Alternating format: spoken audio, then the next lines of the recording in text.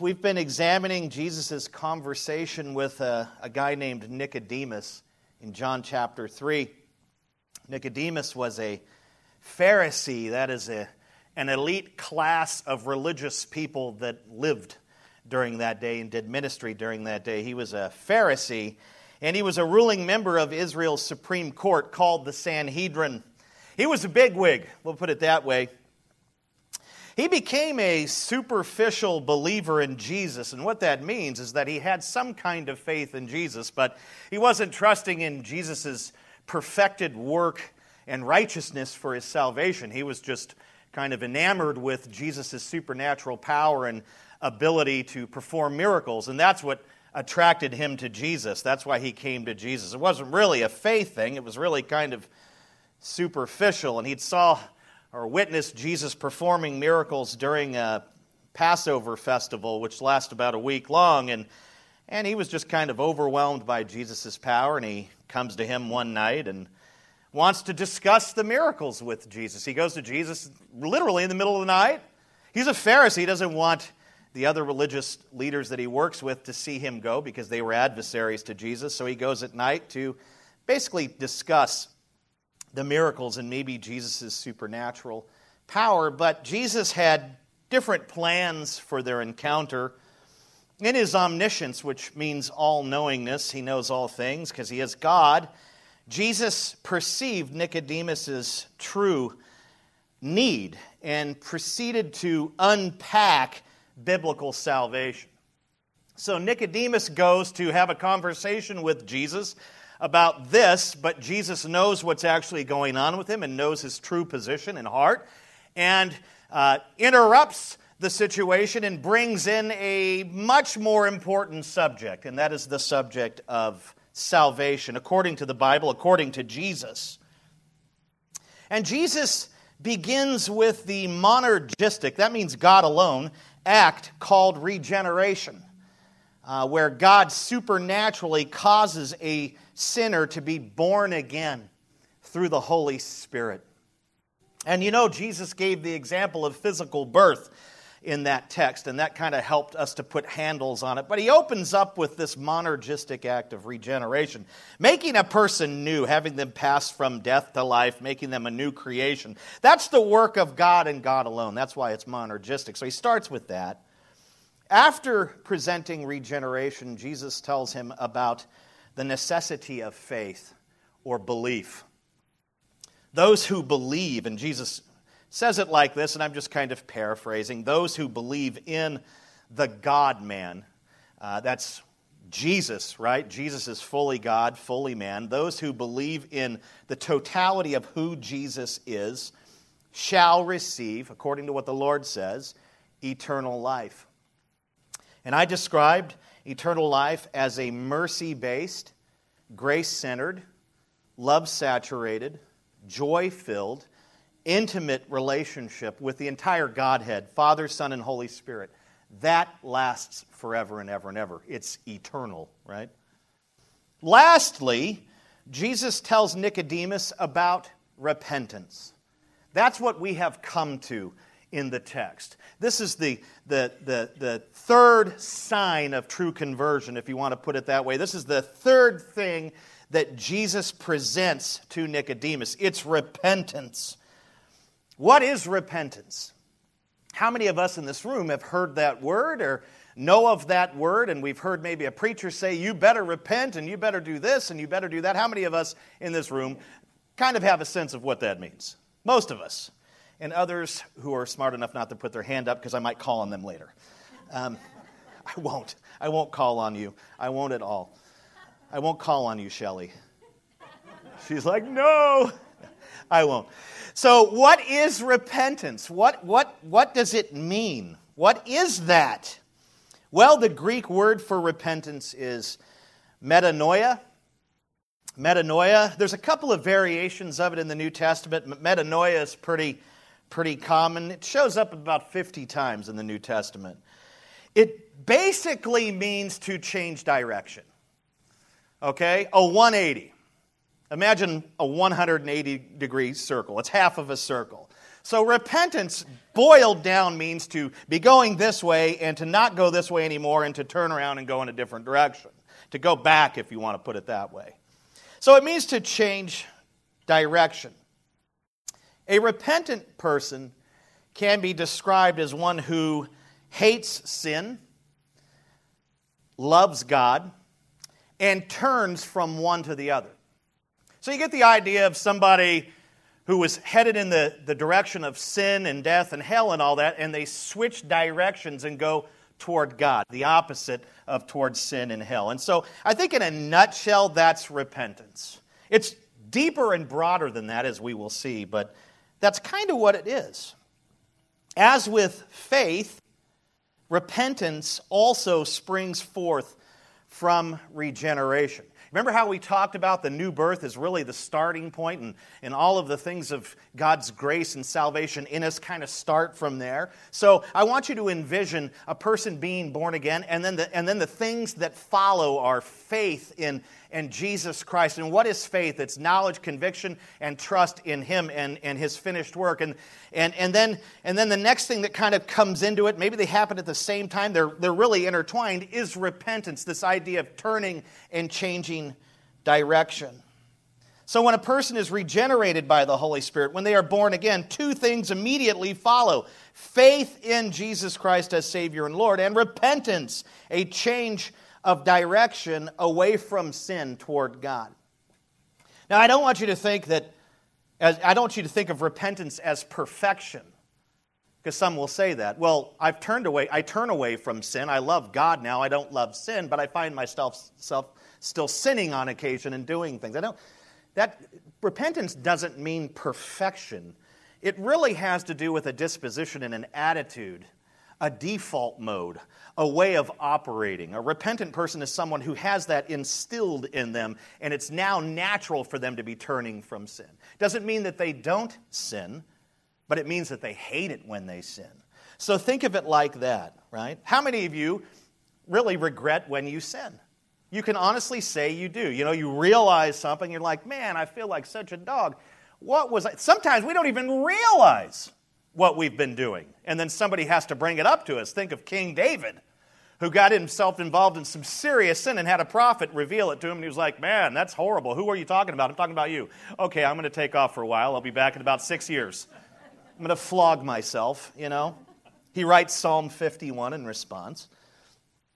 That's what repentance is. And like faith, it's embedded in our new nature as children of God. I like to refer to repentance as a new love. A new love. That's what I've entitled the message, a new love. When a person is first born again, when they are first regenerated, he or she will begin, for the first time ever really in the truest sense, they will begin to love God and love the things of God. And they will begin to hate sin and to turn away from sin. So it really has to do with a change of attitude and a change of what we truly love. We go from loving sin and pursuing that and running to it and even hiding it to despising it, turning away and loving God instead and loving the things of God. What are the things of God? Holiness, righteousness, purity, loving one another, forgiveness, mercy, those things. So really it has to do with a new default mode and a new set of loves. Think of repentance like that. It is important for us to understand that repentance is a pattern, not a one-time act. Okay, and some people teach it in a way, and it makes it sound like it's a one-time thing. Well, you need to repent of your sin and believe in Jesus, and like that's the end of it. That's not the end of repentance. That's the beginning of repentance. Repentance is a perpetual pattern. It's something that continues on. Why? Because it's embedded in our new nature. It's our new disposition, our new attitude, our new default mode. A born-again believer will live in active repentance, where he or she is perpetually, consistently turning from sin to God. So don't think of it as I repented and I'm done. No, you're still repenting. And have you ever heard people say that, right? They say things like, have you repented and turned from your sin? Well, of course, yeah, I love Jesus now and all that, but I'm not done repenting. In fact, I pretty much do it every day and about 6 times on Mondays. When I run out of coffee, I do a lot of repenting. It's a perpetual, it's a mode. It's a lifestyle. We just keep doing it. When we find ourselves at odds with God's will, as children of God, we say no to that, and we turn from it. In the power and strength of the Holy Spirit, we begin to have victory over certain sins. Doesn't mean we don't re-engage them, but you understand what I'm saying, right? It is an active process, constantly doing it. Sometimes more than on certain days than others. It is important to note that repentance and confession are not the same thing. Confession is acknowledgement of sin. It's bringing your sins before God and before other Christians that you trust, right? It's acknowledgement and confessing those things out loud or to someone, or even in the quietness of a place where you get with the Lord. Confession is acknowledgement. Repentance is doing something about the sin. Confession is acknowledgement. Repentance is action. If someone says, repent of your sin, it's not just, okay, I confess my sin, I've repented, I'm good. It's actively war against sin. Do something about it. If you've done something sinful, work to fix that situation. If you've wronged somebody, you apologize. You do what you have to do to reconcile to people or reconcile the situation. So confession is like an acknowledgement, but repentance is action. It's action. If we stop at confession, we haven't repented. Repentance means to do something about it. I like to refer to repentance as rectification. Rectification has to do with correcting what is wrong. Okay? So, do you have an idea of what repentance is? It is changing direction. It is loving God now instead of sin. Doesn't mean that we don't still trip up in sin, but it means we have a different attitude about it. We have a different set of loves. We love God. We don't love sin. We're not singing the AC/DC song, Highway to Hell, and rejoicing for the fact that we're on the highway to hell like some people do. And I'm like, wow, you have no idea what you're doing.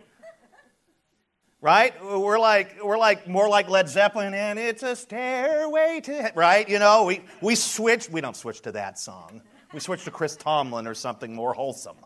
But we don't rejoice in the idea of hell or sin or any of that. It's about God and about righteousness and about the things of God. Think about it. If you've been born of God, aren't you going to love and want the things of God? You can't be born of God and continue on in the same pattern before your new birth. You're going to be a different person. You're going to be a person of faith, and you're going to be a person that is repentant and lives in active repentance. I know it isn't easy. I know how hard it is to turn from sin. I know how crippling addiction can be.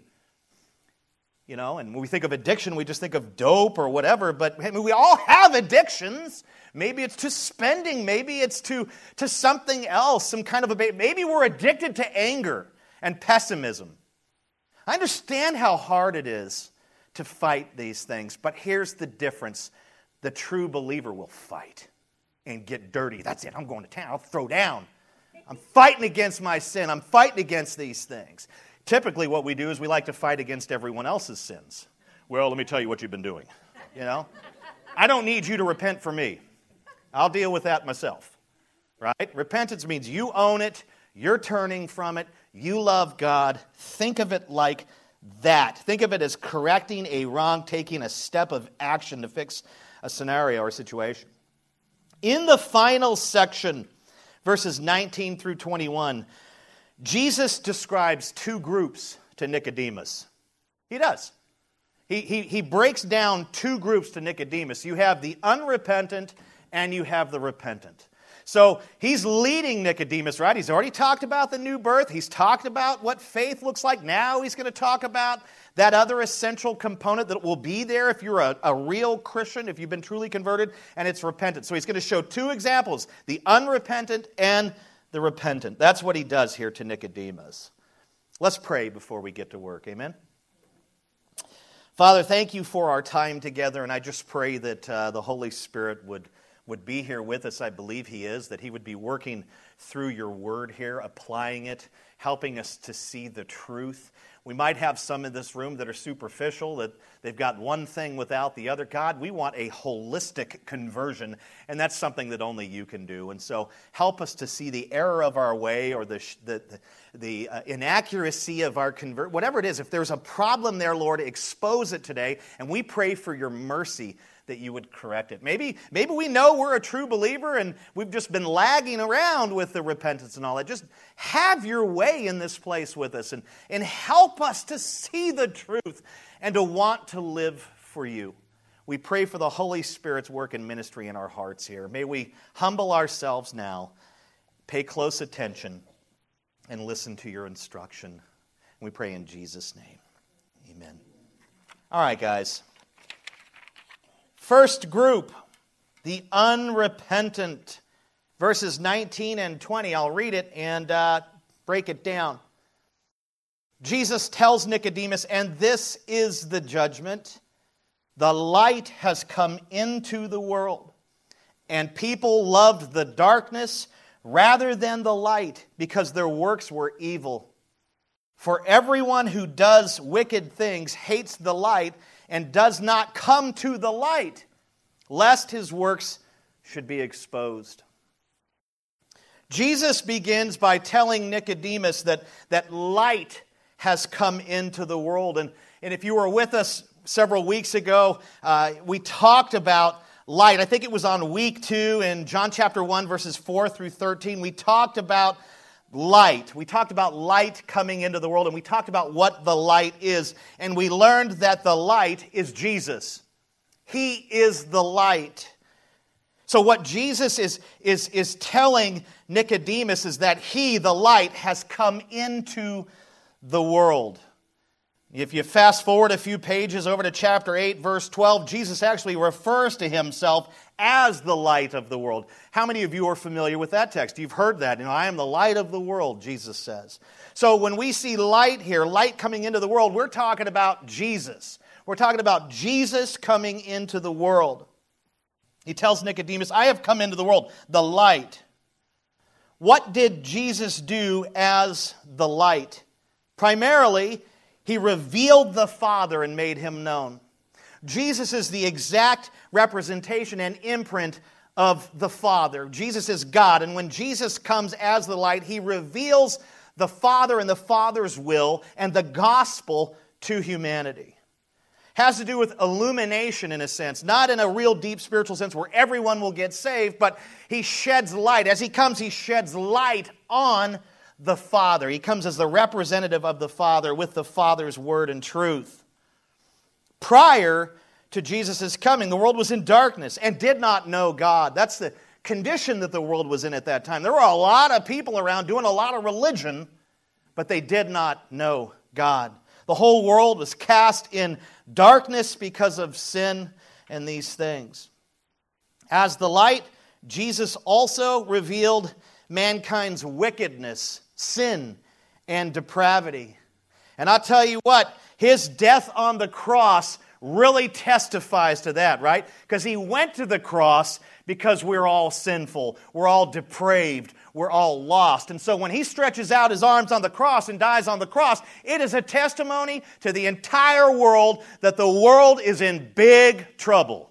Big trouble. He didn't get crucified in Fred's backyard where there's high walls and nobody saw it. He got testified on the hill of Golgotha out in the middle of just wide open spaces during the Passover festival where millions of pilgrims were present. He displayed on the cross in a public fashion that we're in big trouble, that we're under sin and just depraved, and we're in big trouble. Jesus, where am I at here? This is why I always mark my place. So He reveals that the world is in darkness, but He also reveals the Father and mankind's wickedness and depravity, and the cross testifies to those things. Next, Jesus reveals to Nicodemus how people respond to the light, how they respond to himself. Remember, he's the light. The light has come into the world. And what do people do? What does the world do in response to Jesus coming? They reject him, right? That's what he says. People love the darkness rather than the light because their works were evil. They reject the light. The light came, but they rejected the light. They turned away from him. They turned away from Jesus. Why? Because they love the darkness. Why do they love the darkness? Why do sinners love the darkness? Why does fallen humanity love the darkness? Well, typically we love the darkness because we believe that it somehow hides our evil works and deeds from God.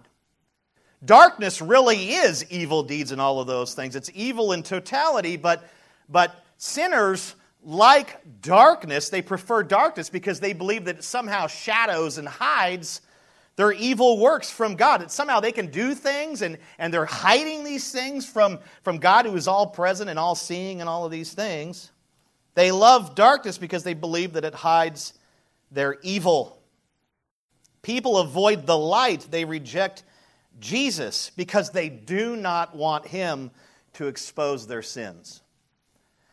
We've got this weird, corrupt view of Jesus today where he's just all love and he's just all grace and he's just all this, that, and the other. And he's just, oh man, we just love all of that in a bag of chips. But we don't think of him as being one who basically exposes sin, one who calls us out. What do you think the cross does? I just described it to you.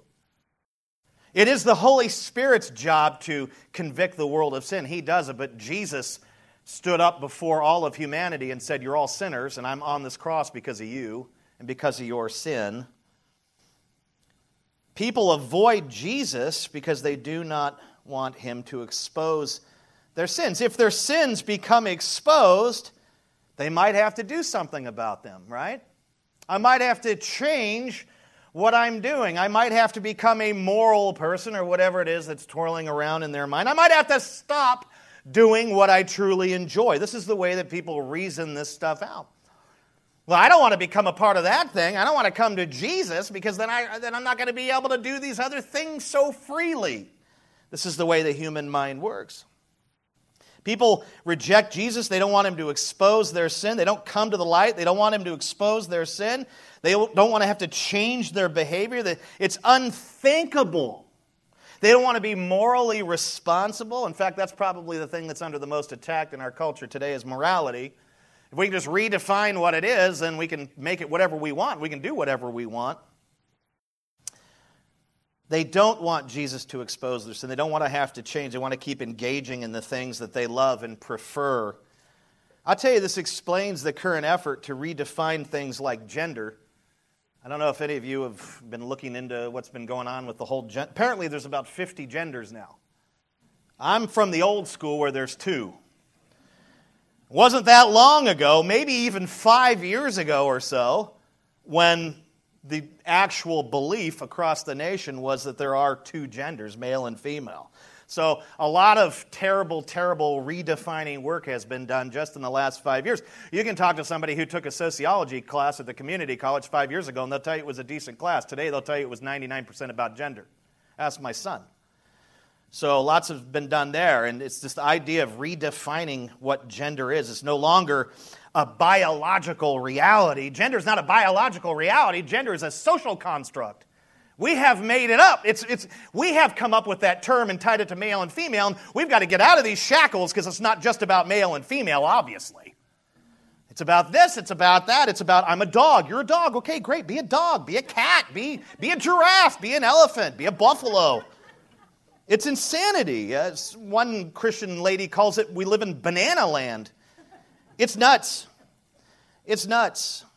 The transforming of gender from a biological reality to a social construct opens the door to every type of sexual perversion known to man and normalizes them. That's what's actually behind this.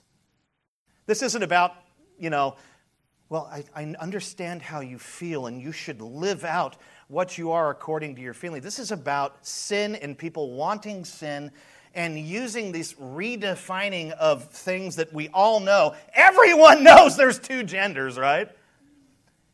That's an expression of the darkness, redefining what gender is so that people can engage in every form of sexual perversion. I read a story, I now have to confess, I read a story about a woman marrying her German Shepherd in Germany. At least she went for a pure breed. It came right from Germany. You can't make this stuff up. Actually, you can. And not only is it crazy banana land, but it's being justified. But I want you to understand that it has to do with darkness and shadowing and cloaking and hiding sin. If we can redefine what sin is, then we can actively engage in it with less resistance and people not coming after us for it or trying to correct us or whatever, right? Sin is no longer sin. In this scenario, the scenario of gender becoming like 49 different things now, a parrot, whatever. In this scenario, positive characterization represents the darkness because it clouds reality. It clouds reality. In reality, though, in true reality, we know gender is male and female, but in true reality, sexual perversion is never a positive thing, nor is it glorious. It isn't. It's destructive. It brings hopelessness. It tears at us, annihilates us, divides us, kills us. Sin kills, right? Romans 6:23. For the wages of sin is death. And so we think that, we're doing a good thing by helping people live out what they truly want to be, but really we're playing the game of darkness and helping people destroy themselves. What really upsets me is when Christians go along with this stuff. I understand the world's lost and all that. It does what it does. It does some crazy things. Marrying German Shepherds at the top of my list. But I understand what unbelievers do. I was one for 30 years. We do some pretty stupid stuff. I don't understand it when Christians get on board with this stuff. And somebody refers to themselves as gay because they prefer the same sex. We shouldn't say, yeah, you're a gay person. There's no such thing as a gay person. That's someone who just prefers a different type of sexuality than we do. When we agree that there's gay people, we are justifying full steam ahead what they do. We mustn't do that as believers. We mustn't do that. But we don't want to beat people up. It's not about beating people up. It's not about being right. It's about helping people see the light, who is Jesus Christ, the error of their way, and we do that in love, right? Sexual perversion is never positive. It's not I don't care how much people glory in their sin and display it. It's not glorious. It's not. It results in death. In death. And I think at the end of the day, people are just unwilling to admit that they're wrong. That they're wrong. They're unwilling to admit that what they're doing is what they're doing today even defies the laws of nature. A lot of scientists today, secular scientists, can't go along with this stuff because it's a flat-out denial of true science and nature. The laws of nature. Defies logic. I think people at the end of the day, they don't want to come to the light. They want to create more darkness so they can continue to hide their sin from God or redefine what it is. And at the end of the day, they're just unwilling to admit that they have problems or that what they're doing is wrong, and they have no desire to do the right thing. They don't. I think that's really what's going on. And like I said, it really frustrates me when I see Christians going along with it and using the same terminology that the world uses to describe itself. We're not supposed to be playing that game. We need to speak the truth in love. In verse 20, Jesus said, everyone. You notice that up there. In verse 24, everyone who does wicked things. He is referring to unregenerate, unbelieving, unrepentant people. He's ultimately referring to unbelievers, just people that are outside of the fold, outside of the body of Christ. They are the proponents of wickedness, and they hate the light. They hate Jesus. Now, you'd be tough to find someone who doesn't, know Jesus, who isn't a believer, that'll just outwardly say, I hate Jesus. A lot of people won't say that. A lot of people will say, well, I'm not a Christian or anything. I'd never dare to even call myself something that stupid. But I don't think Jesus was a bad dude. I don't follow him, but I don't think he's a bad guy. I think he was a good guy. You'd be hard-pressed to find when someone just comes out and says, I hate Jesus. Richard Dawkins does it pretty regularly. He's a big scientist. But, most people are not going to say that. But let me tell you something. Their actions shout, I hate you, Jesus. The behavior shouts, I hate you, Jesus. They don't have to say it.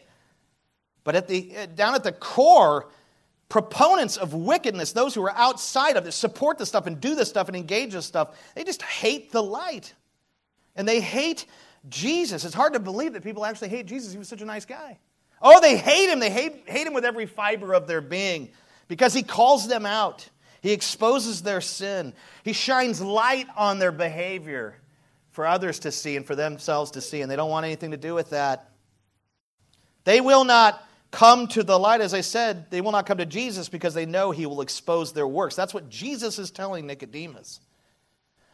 Now, verse 20 sheds light on an important subject. It's a little side subject, but it's all relative and part of it. What keeps people from coming to Jesus? That's a great question to ask, because I ask that myself once in a while. What causes or what keeps people from coming to Jesus? And because I have a particular theology in view of salvation in Scripture, and I believe that God is sovereign, I believe he predestinates, he elects, he's the one that causes the new birth. Some would say, well, according to your theology, it's God that keeps people from coming to Jesus. I'm here to tell you today, it's never God who keeps people from coming to Jesus. It's people who keep people from coming to Jesus. Because they hate the light and love the darkness.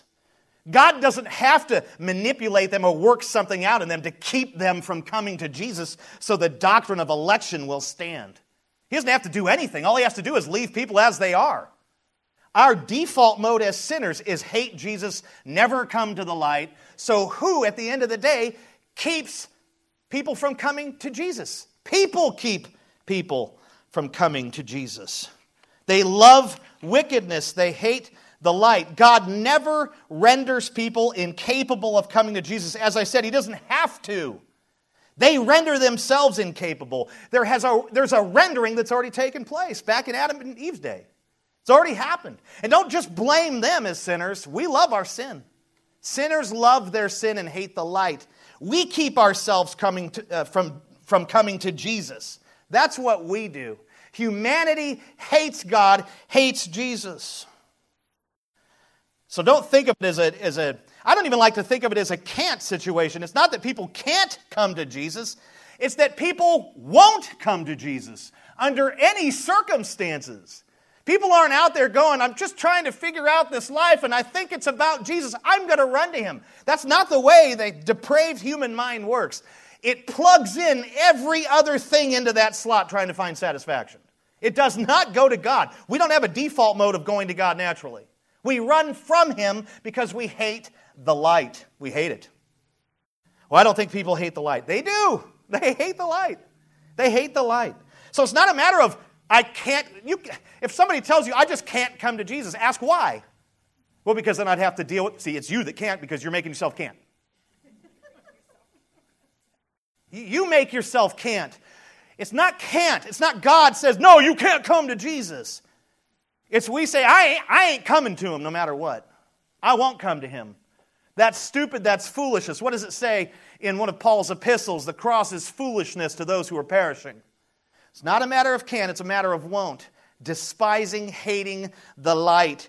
That is our default mode, our default position. It is the antithesis to repentance. The exact opposite. I run to sin. I run from God. I run from the light. I run to darkness. I engage in every form of wickedness. I do exactly what I want whenever I want. But the repentant person says the opposite and runs to God and flees from sin and flees from unrighteousness. You see?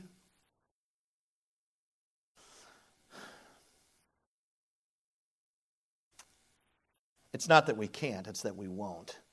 Because we hate the light. We hate him. We love our wickedness. Predestination simply means that God chose to override this terrible, terrible default mode for a vast multitude of sinners whom the Bible calls the elect. That's the miracle. That God, in his infinite knowledge and in accordance with his own will, chose to save some. And the some is a really, really big number according to Revelation and other passages. He certainly could have just left us in that mode, that natural mode of running from the light and hating the light. But he chose not to do that for some. It's an act of mercy that he's done and sovereign love. If he did not take action in accordance with his mercy and his own will and in accordance with his own sovereign love, all of humanity would remain in sin running from the light forever and ever and ever and ever until the world's destroyed. Why? And it's a great question to ask, right? Because this is what comes to my mind. Why didn't God predestinate and elect all people to salvation? I'm going to give you the answer right now. I don't know. I don't know why he chose not to save all. I don't know. I can't definitively answer that question. I don't think anyone really can. But God knows the answer. God knows why he did, why he does what he does. And he does all things for his glory, so it probably has something to do with that. But I say, rather than question his wisdom, be a sore sport over it. How could a Christian ever get upset over that? Well, they start thinking of everyone that might not be saved. You don't even know who's going to be saved. Shut up. Rejoice over your salvation, the fact that he chose you. That's what you should be doing, not questioning his wisdom or his plan or his will. Say, I can't believe you chose me. I know me. Apparently you know me. And you looked, those things didn't play into any of it. We rejoice. We don't question his wisdom. We don't understand all the answers, but we rejoice in the reality of the fact that he's chosen us. That is wonderful. That should just change your life. According to verses 19 through 20, unrepentant people are characterized by loving the darkness, evil, hatred of the light, rejection of the light, and wicked works. Right? Those are the descriptors that are plugged into the set of verses. Let's not forget whom Jesus was discussing these things with or talking to at this moment, right?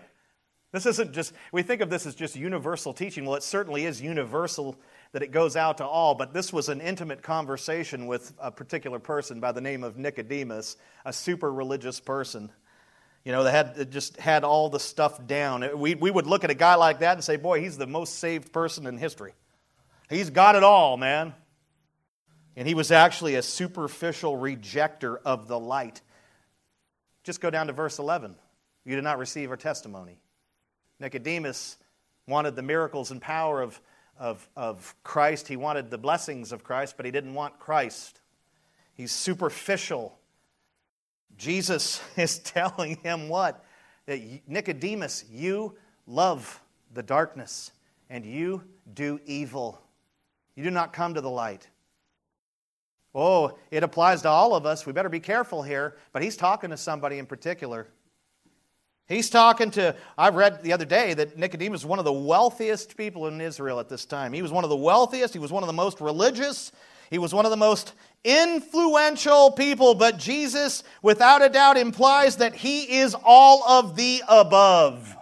You love the darkness. You are not coming to the light. You love evil. You love wicked. Can you imagine what must have been going through Nicodemus' mind right here as a man in his position? Did Jesus just call me a lover of the darkness, a worker of evil? How can this be? Well, obviously he doesn't know me. Because I'm at the top in this religion, and I do all these things for God, and I do Jesus. This has got to be the sharpest of all the admonitions in this text. Jesus has been on Nicodemus from the moment they connected. And this has got to be the sharpest of his corrections. You're a man of darkness, Nicodemus. Your religion doesn't mean anything because you reject me. You reject me. Had to have hit him like a freight train. Let's look at the second group. So that's the unrepentant, right? Now we look at the repentant. Here's the group that Jesus juxtaposes to or contrasts with. He says this in verse 21, but whoever does what is true comes to the light, so that it may be clearly seen that his works have been carried out in God. The first group, the unrepentant, love the darkness, hate the light, and try to hide their wicked deeds and works from God. Here is the contrast. The second group, the repentant, they do what is true. They come to the light, to Jesus, and do not attempt to keep their works from God. There's the contrast between the first two lines and the last verse right there.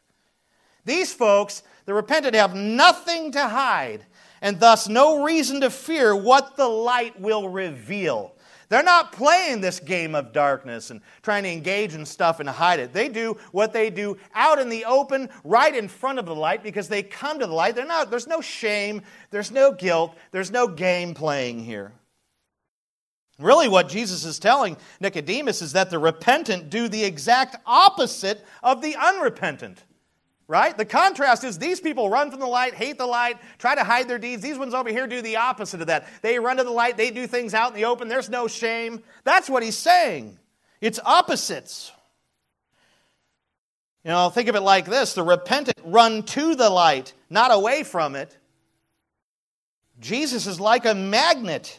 His people are drawn to him and even welcome his revelation. They want to hear from the Lord. They love the Scripture and love to read the words of Jesus and to contemplate and to study what he has said to them. Even though he rebukes our sin still, we still love to hear from him.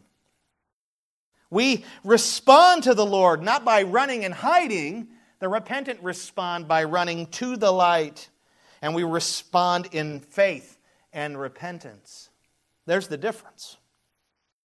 If you examine or analyze the behavior of a repentant person, you will clearly see that his or her works have been carried out in God. They're not being carried away from God like the unrepentant do when they're trying to hide stuff.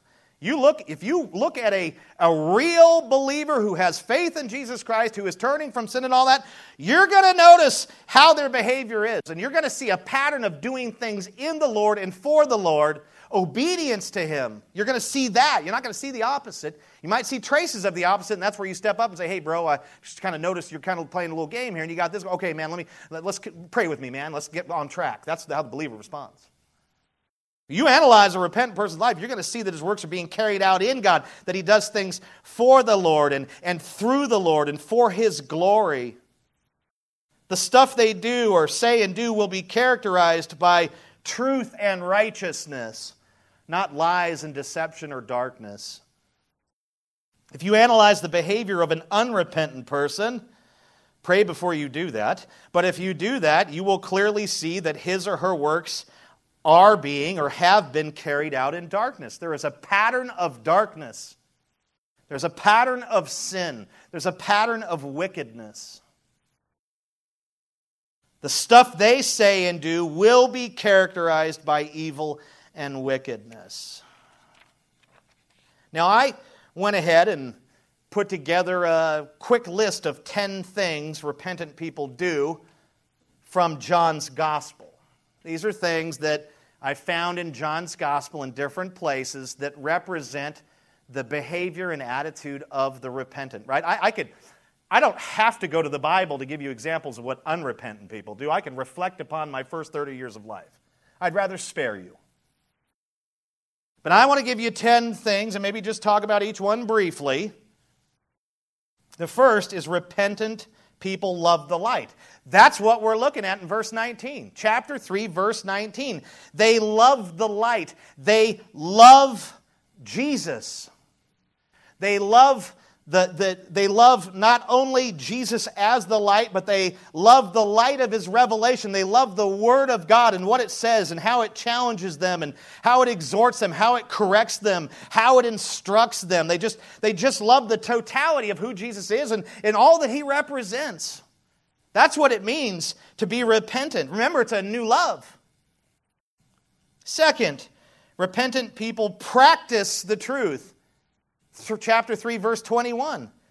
It's not a matter of just loving the truth and the light. It's a matter of practicing it. Remember, repentant people are active actively practicing truth, actively turning from sin, actively engaging in spiritual warfare against their flesh, against the devil, and so on.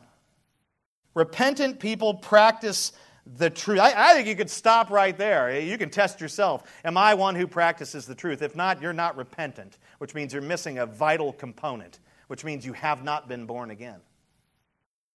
Repentant people practice the truth. They love the light, they practice the truth. Repentant people come to the light. That's also in verse 21.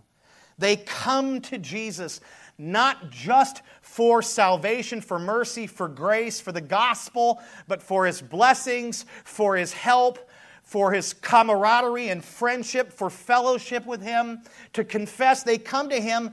He is the Lord of their life, and they keep coming to Him and coming to Him and coming to Him.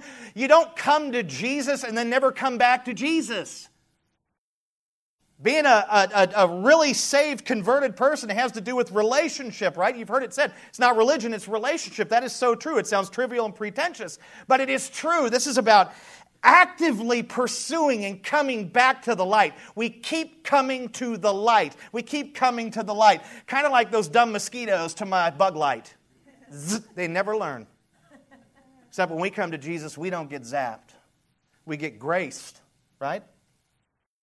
They just keep coming to the light. You don't come to the light once. Well, I came to Jesus at a revival. What are you doing now? Now I come to the bar and I get my belly up and I get hammered and I take women. Get out of here. That's not coming to the light. You don't come once. The believer continues to come to the light. He or she loves the light, prefers the light. 4, repentant people carry out their works in God. That's verse 21, right, of chapter 3. They carry out their works in God. The idea there is that they don't have to hide what they're doing from God. And that they serve God and do things that please Him and bring Him glory. Remember the opposite. The other one's running into the darkness and trying to hide what they're doing. Man, the repentant person, they do stuff in the name of Jesus and for Jesus. And they're not trying to hide stuff. I would pause there to say there are times where we, even as genuine believers, attempt to hide things from God. I'd say we have an ability to do that. And that's of the flesh. Doesn't necessarily constitute that we've never been converted or a true believer. Sometimes we play that game. And then you come to church that Sunday and the minister preaches a sermon on omnipresence, the omnipresence of God, how He's everywhere. And you go, dang it, I ain't hiding nothing. I thought I was. Typically what we do is we don't attempt to hide our sins from God. We attempt to hide them from each other. Well, I don't want Joe over there to know what I've been doing because he's going to get on me about it. I don't want Jared to know what's going on with me. We can play that game. We like to dabble and dip our tootsies in the darkness a little bit. It's like a little pool. We like to get in there a little bit. Ooh, that feels good right there. About a week later, I feel terrible. I realize my feet are gone. That was acid. We play the game. Doesn't mean you're not converted. We can play the game. We don't play it like unbelievers. Boy, if we play it like unbelievers, then we're probably an unbeliever. We like to dabble in the sin, and that's ridiculous. Now, I'll tell you this, repentance is a lifelong thing, and as long as we're in the flesh, we're going to have to actively participate in it. Let's think of it like that. Because you're going to have to do warfare with sin your whole life. You're going to be battling and battling, battling. And then when you breathe your last breath or the skies crack open and Jesus is up there and says, come on up here, guys. Come on up here. Not you, Phil. What? Then it changes, right? I can't fly. What's wrong with me? Well, you need help. Yeah. Miles is like, it can happen to ministers. That's why I'm like, Lord, help me. Jesus, right? I test myself. Sometimes I don't see what should be there. We can play that game. Let's get right. Let's not play that game. Let's not do that. Let's not play in the darkness. There's no profit in it. It doesn't bring anything good into our lives or help anything else in the cause of Christ. 5th, repentant people obey the Son, S-O-N, capital S. Chapter 3, verses 36, right? They obey Jesus. They obey Jesus. Is that you?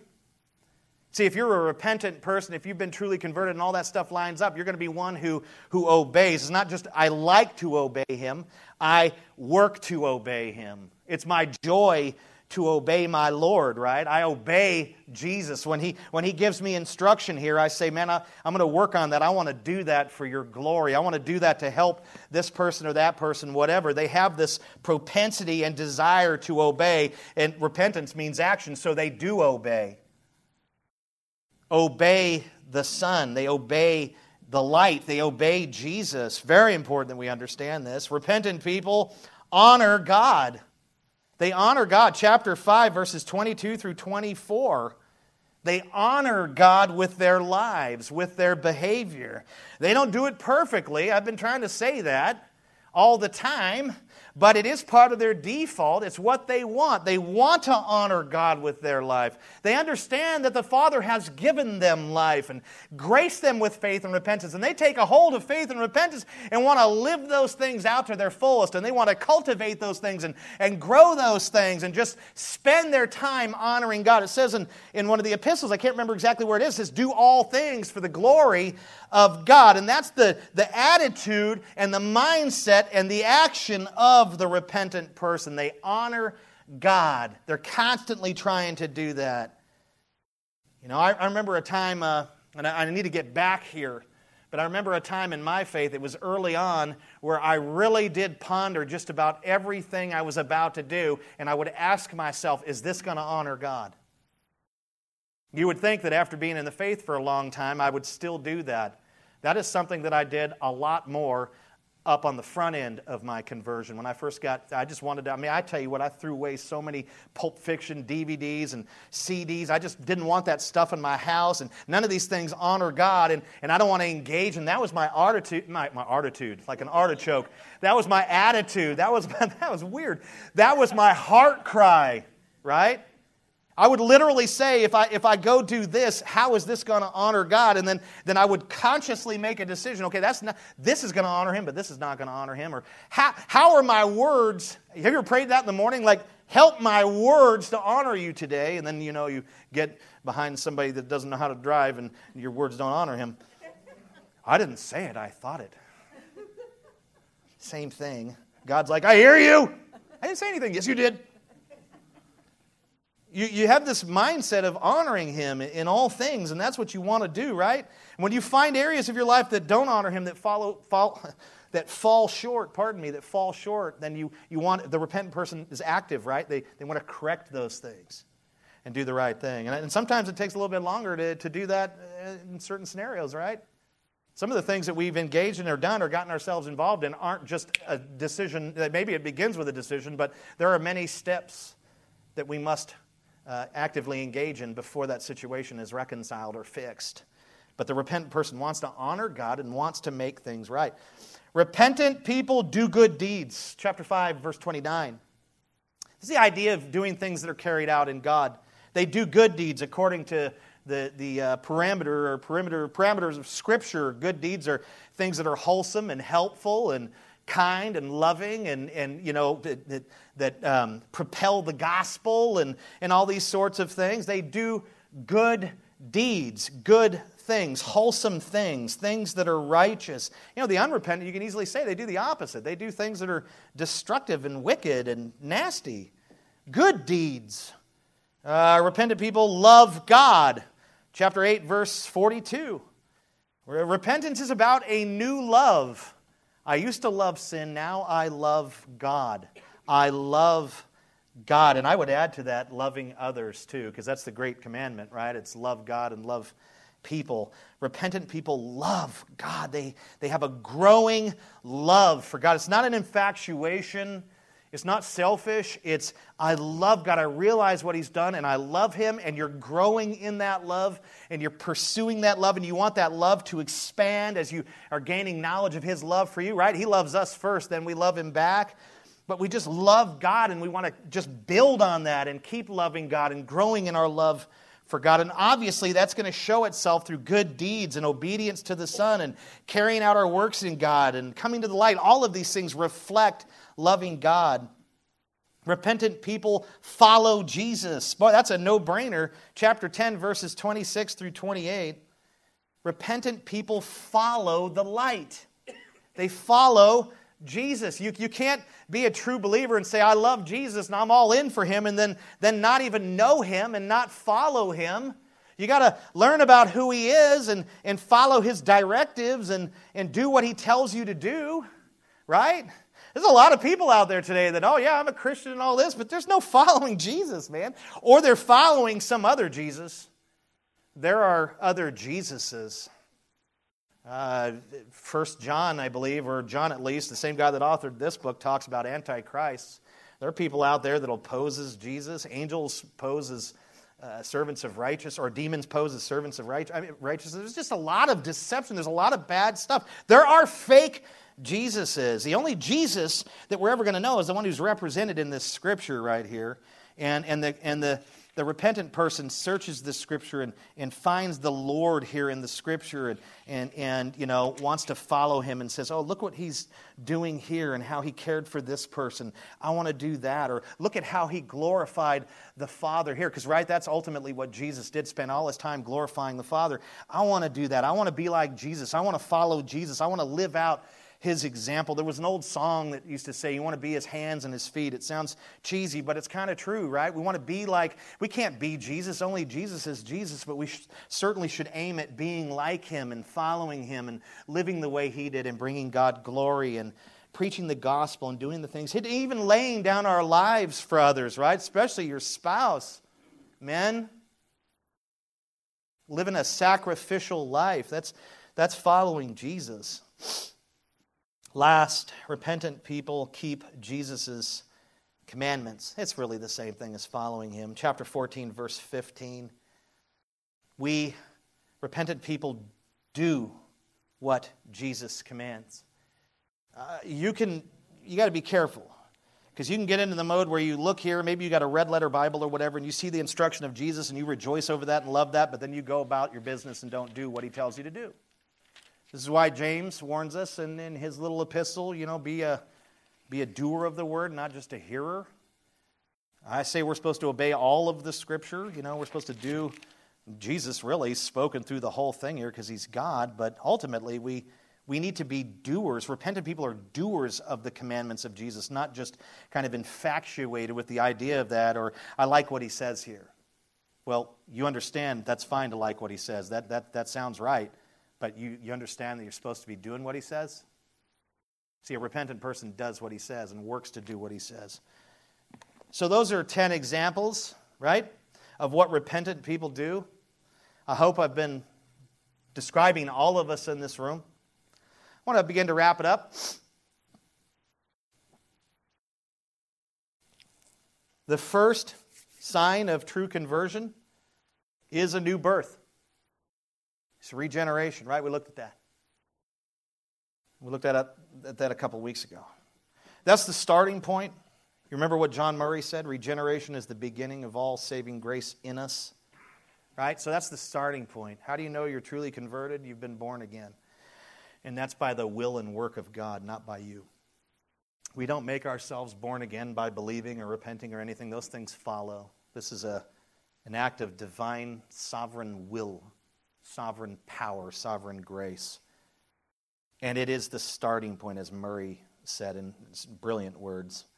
The second sign of true conversion is a new faith. Okay, first is a new birth. The second is a new faith. And how did we define faith? Last week, we defined faith as knowledge, conviction, and trust in the full person and work of Jesus Christ. We sadly have reduced faith down to just kind of believing in Jesus or whatever, but you can't believe in someone you don't know, so there's a knowledge component there. So whenever you think of faith or see faith in Scripture, think knowledge of who Jesus is and what He did. Conviction, that means belief in what Jesus and who He is and what He did. And trust, that you are putting your whole trust in who He is and in what He did. That is the true definition of faith. So you have a new birth. You got that regeneration. You got the new faith there, right? That's the second sign. It's there. Man, I love Jesus. I love what he did for me. It's all about that. I'm believing and trusting in him and him alone. I'm not trusting in my works. I'm not trusting in Buddha. I'm not trusting in Allah. I'm not trusting in anyone other than Jesus for my redemption. In Jesus and in Jesus alone, I have salvation. That's the heart cry. That's faith. The third sign of true conversion is a new love. It's repentance. What is repentance? If we boil down verses 19 through 21, it is hating the darkness. It is hating sin, despising it, despising its destructiveness and what it causes in the world and in our own lives, mostly hating it and despising it because God hates it and despises it. Repentance is hating the darkness, hating sin. It is not walking in the darkness, turning away from sin and darkness. It is loving the light, coming to the light, walking in the light. Okay? That's repentance. Turning from darkness, turning to the light, walking in the light, loving Jesus. That is it. Okay? How do you know if you've experienced a new birth, regeneration? Faith and repentance will be there in you. They are the fruits that immediately spring forth. It's like a vine in the ground. Regeneration is the vine, and the fruit that comes right out of that is faith and repentance. Those things will be there in your life. That's how you know that you've been born again. So if you have faith but no repentance, you have not been born again. If you have repentance but no faith, you have not been born again. All three will be present, and two follow the other one.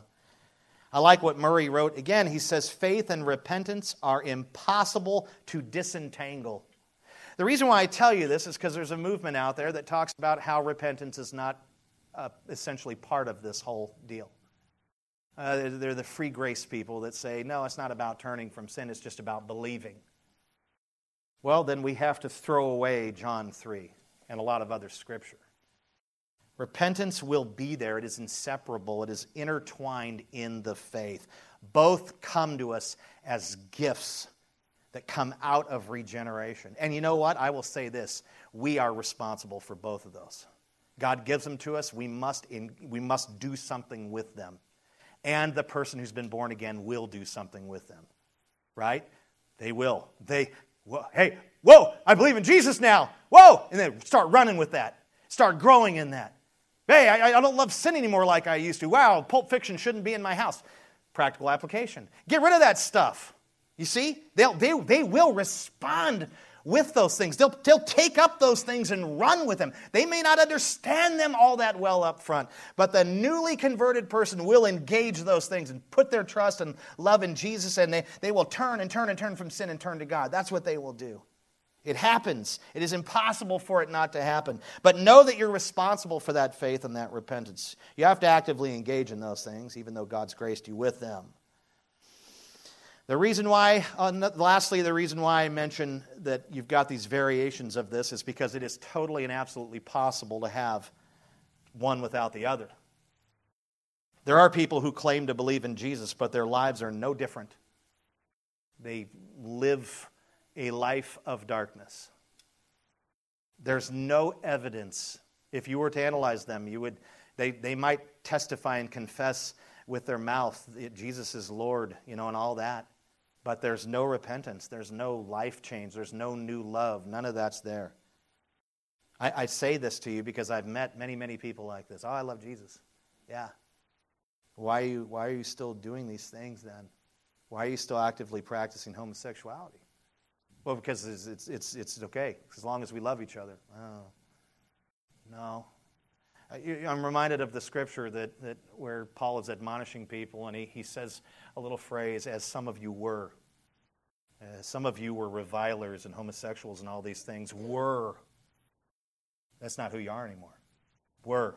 We actively participated in certain things. before our conversion. Once we're converted, we're now warring against those things and trying our best to avoid them and bring God glory. But there are people who say, I believe. Oh yeah, they go to church and all that, but there's no repentance, there's no warfare, there's no active pursuit of righteousness. And there are religious people who act repentant by abstaining from just about every form of evil, but their faith is not there or superficial. Isn't that Nicodemus? Boy, if you analyzed his life, you'd think he was the most devout believer on the face of the earth, but he didn't even believe in Jesus. Judas Iscariot didn't believe in Jesus, but through his actions and the fact that he was hiding some of his sin, you'd look at him and think, gosh, that guy's committed. I wish I could be like him. Oh, you want to be a son of perdition? That's not good. Well, I didn't know. Okay. No, there are people who say they believe and there's no repentance. There are people who live lives of abstaining in these things, but their faith is superficial. It's important that we test ourselves, friends, to see if we have been regenerated, to see if we've been born again. If faith and repentance are present and enduring, right? Because they keep going and going and going. They're not one-time things. If faith and repentance are present and enduring, they continue, God has obviously performed this miracle in us. If one or the other is missing, probably not. And I'll just close with this. What became of Nicodemus? Did he walk away from this conversation with Jesus unfazed?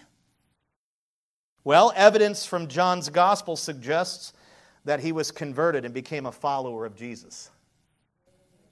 John chapter 7, Nicodemus boldly challenges his peers, telling them that Jesus has rights under their law and is entitled to a fair trial. What unbeliever does that? That doesn't sound like an unconverted person. In John chapter 19, we see Nicodemus spend a small fortune on supplies for Jesus' burial. Kind of an unbeliever goes way out of their way to provide an incredible funeral for Jesus. He bought lotions and myrrh and these things, just priceless stuff that the average Joe couldn't buy. He spends a fortune on these things for Jesus. And not only that, he partners with a believer, Joseph of Arimathea, to prepare Jesus' body for the tomb. Does that sound like the behavior of an unconverted person? No way. No way. What about Acts 15:5? It says, some of the believers, referring to some in the church, belonged to what? The party of the Pharisees. Well, that sounds like some of them Pharisees, like Nicodemus and some others there, got saved and became part of the church. I think Nicodemus was one of them. I believe he was. Notice the progression in John's gospel. In chapter 3, we see the resistance of Nicodemus. In chapter 7, we see the courage of Nicodemus. You can't try him like this. And in chapter 19, we see the worship of Nicodemus, buying the lotions and hooking Jesus up with a killer burial. That's worship. He went from resistor to worshiper. And I'm here to tell you, only the grace of God in Jesus Christ can bring about that kind of radical change in anyone's life. Test yourself. Have you been truly converted? Have you experienced regeneration? Have you been born again? Do you have faith, which is knowledge, conviction, and trust in the person and work of Jesus Christ? Are you repentant? Do you hate the darkness and love the light? Do you come to the light? Do you walk in the light? If the answer is yes, rejoice. Give God praise. Thank Him for His grace. Keep your eyes on Jesus. Keep fighting the good fight of faith. If you know your life does not line up with Jesus' teachings here in John chapter 3, if you know it's not there, you know the faith thing's missing or the repentant thing is missing, you don't find yourself as being a different person and all that, you know, if that's who you are, just be honest with yourself. Don't keep running to the darkness and lying and playing the game. Call out to God. Cry out to God for mercy. Ask Him to change you. Ask Him to change you. One of my all-time favorite quotes is by the Anglican reformer J.C. Ryle. I would say read anything and everything from him. We used to have this quote up on our website for a long time. I'm ending with it. The ear of the Lord Jesus is ever open to the cry of all who want mercy and grace. Ask him for mercy. Plead with him to change you. He's a good God. He doesn't turn away people who come to him like this. Amen?